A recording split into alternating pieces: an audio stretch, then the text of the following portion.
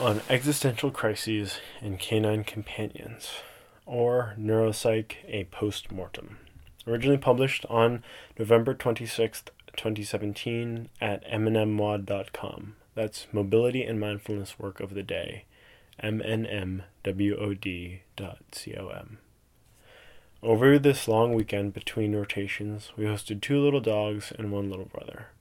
A rowdy female pug, a nervous Pomeranian, and a combined master's PhD student from the University of Virginia. The house felt full of love. Spending time with my brother was lovely. He arrived on Thanksgiving morning and joined in our slow post-exam pace of life.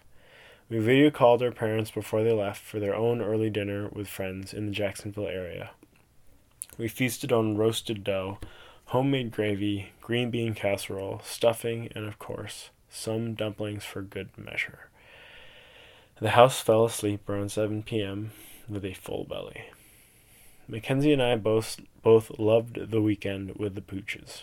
Returning to the house felt like a true homecoming every day, with their excited wiggles and enthusiastic kisses. Refreshing regular walks outside reminded me how you walk the dog and the dog walks you. Snuggling the sleepy pooches during an afternoon nap felt like a preview to co-sleeping with some baby nuggets. Overall, the dog sitting reminded me how much I love dogs. The question now, do we begin taking care of a dog? Could we reasonably care for a canine given our third-year obligations? The idea rolled around when we first moved here. Back then, we decided against adopting a pooch. Now, not so sure. I love watching my partner talk to a pug. I love watching them play. I love cuddling with all of them in one big pile. I think we'll wait until 2018 when we return from winter break. Bringing a dog into our lives for a month, then leaving for a month during break, would be unfair to them. So, we'll reevaluate our feelings after a few weeks on our new rotations and with some distance to provide perspective on the decision. The neurology and psychiatry rotation is behind me. The shelf exam on Wednesday went as well as could be expected. I studied well, and I am confident that I passed. The only doubt that remains is whether or not I scored high enough to qualify for honors. An ideal outcome given my interest in a psychiatry residency. I must wait until 2018 to find out the results, probably halfway through Women's Health and Pediatrics. The night before the shelf exam, I had a crisis of purpose. Existential evaluations rarely happen during quiet lulls.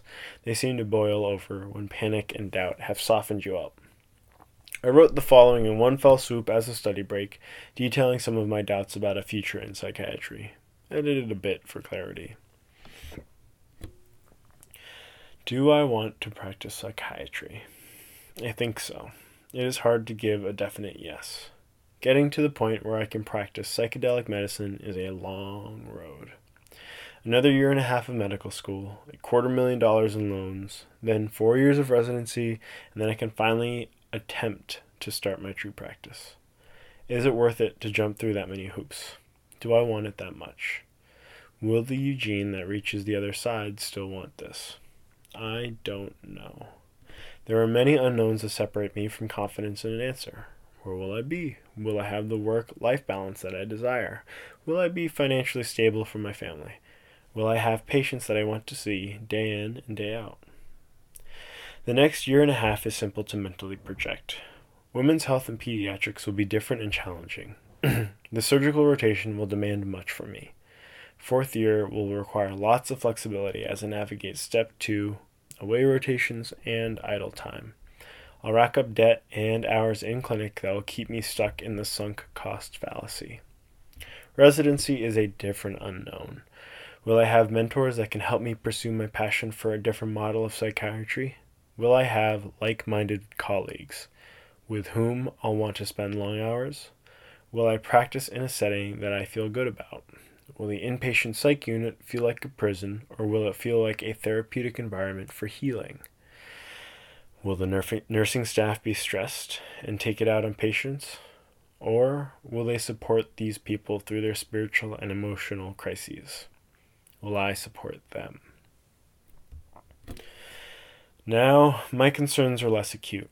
My doubts are real and valid, but they serve as guiding principles going into the residency match process, rather than a solid reason to leave the field of medicine. Much like the decision to adopt a dog, I have to create some distance before settling on a major life change. I've attended a few transformational events, and the ones with the best facilitators told us to wait at least a week before initiating a major life change.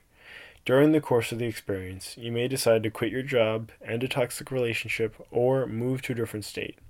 But you should make that decision soberly and with perspective.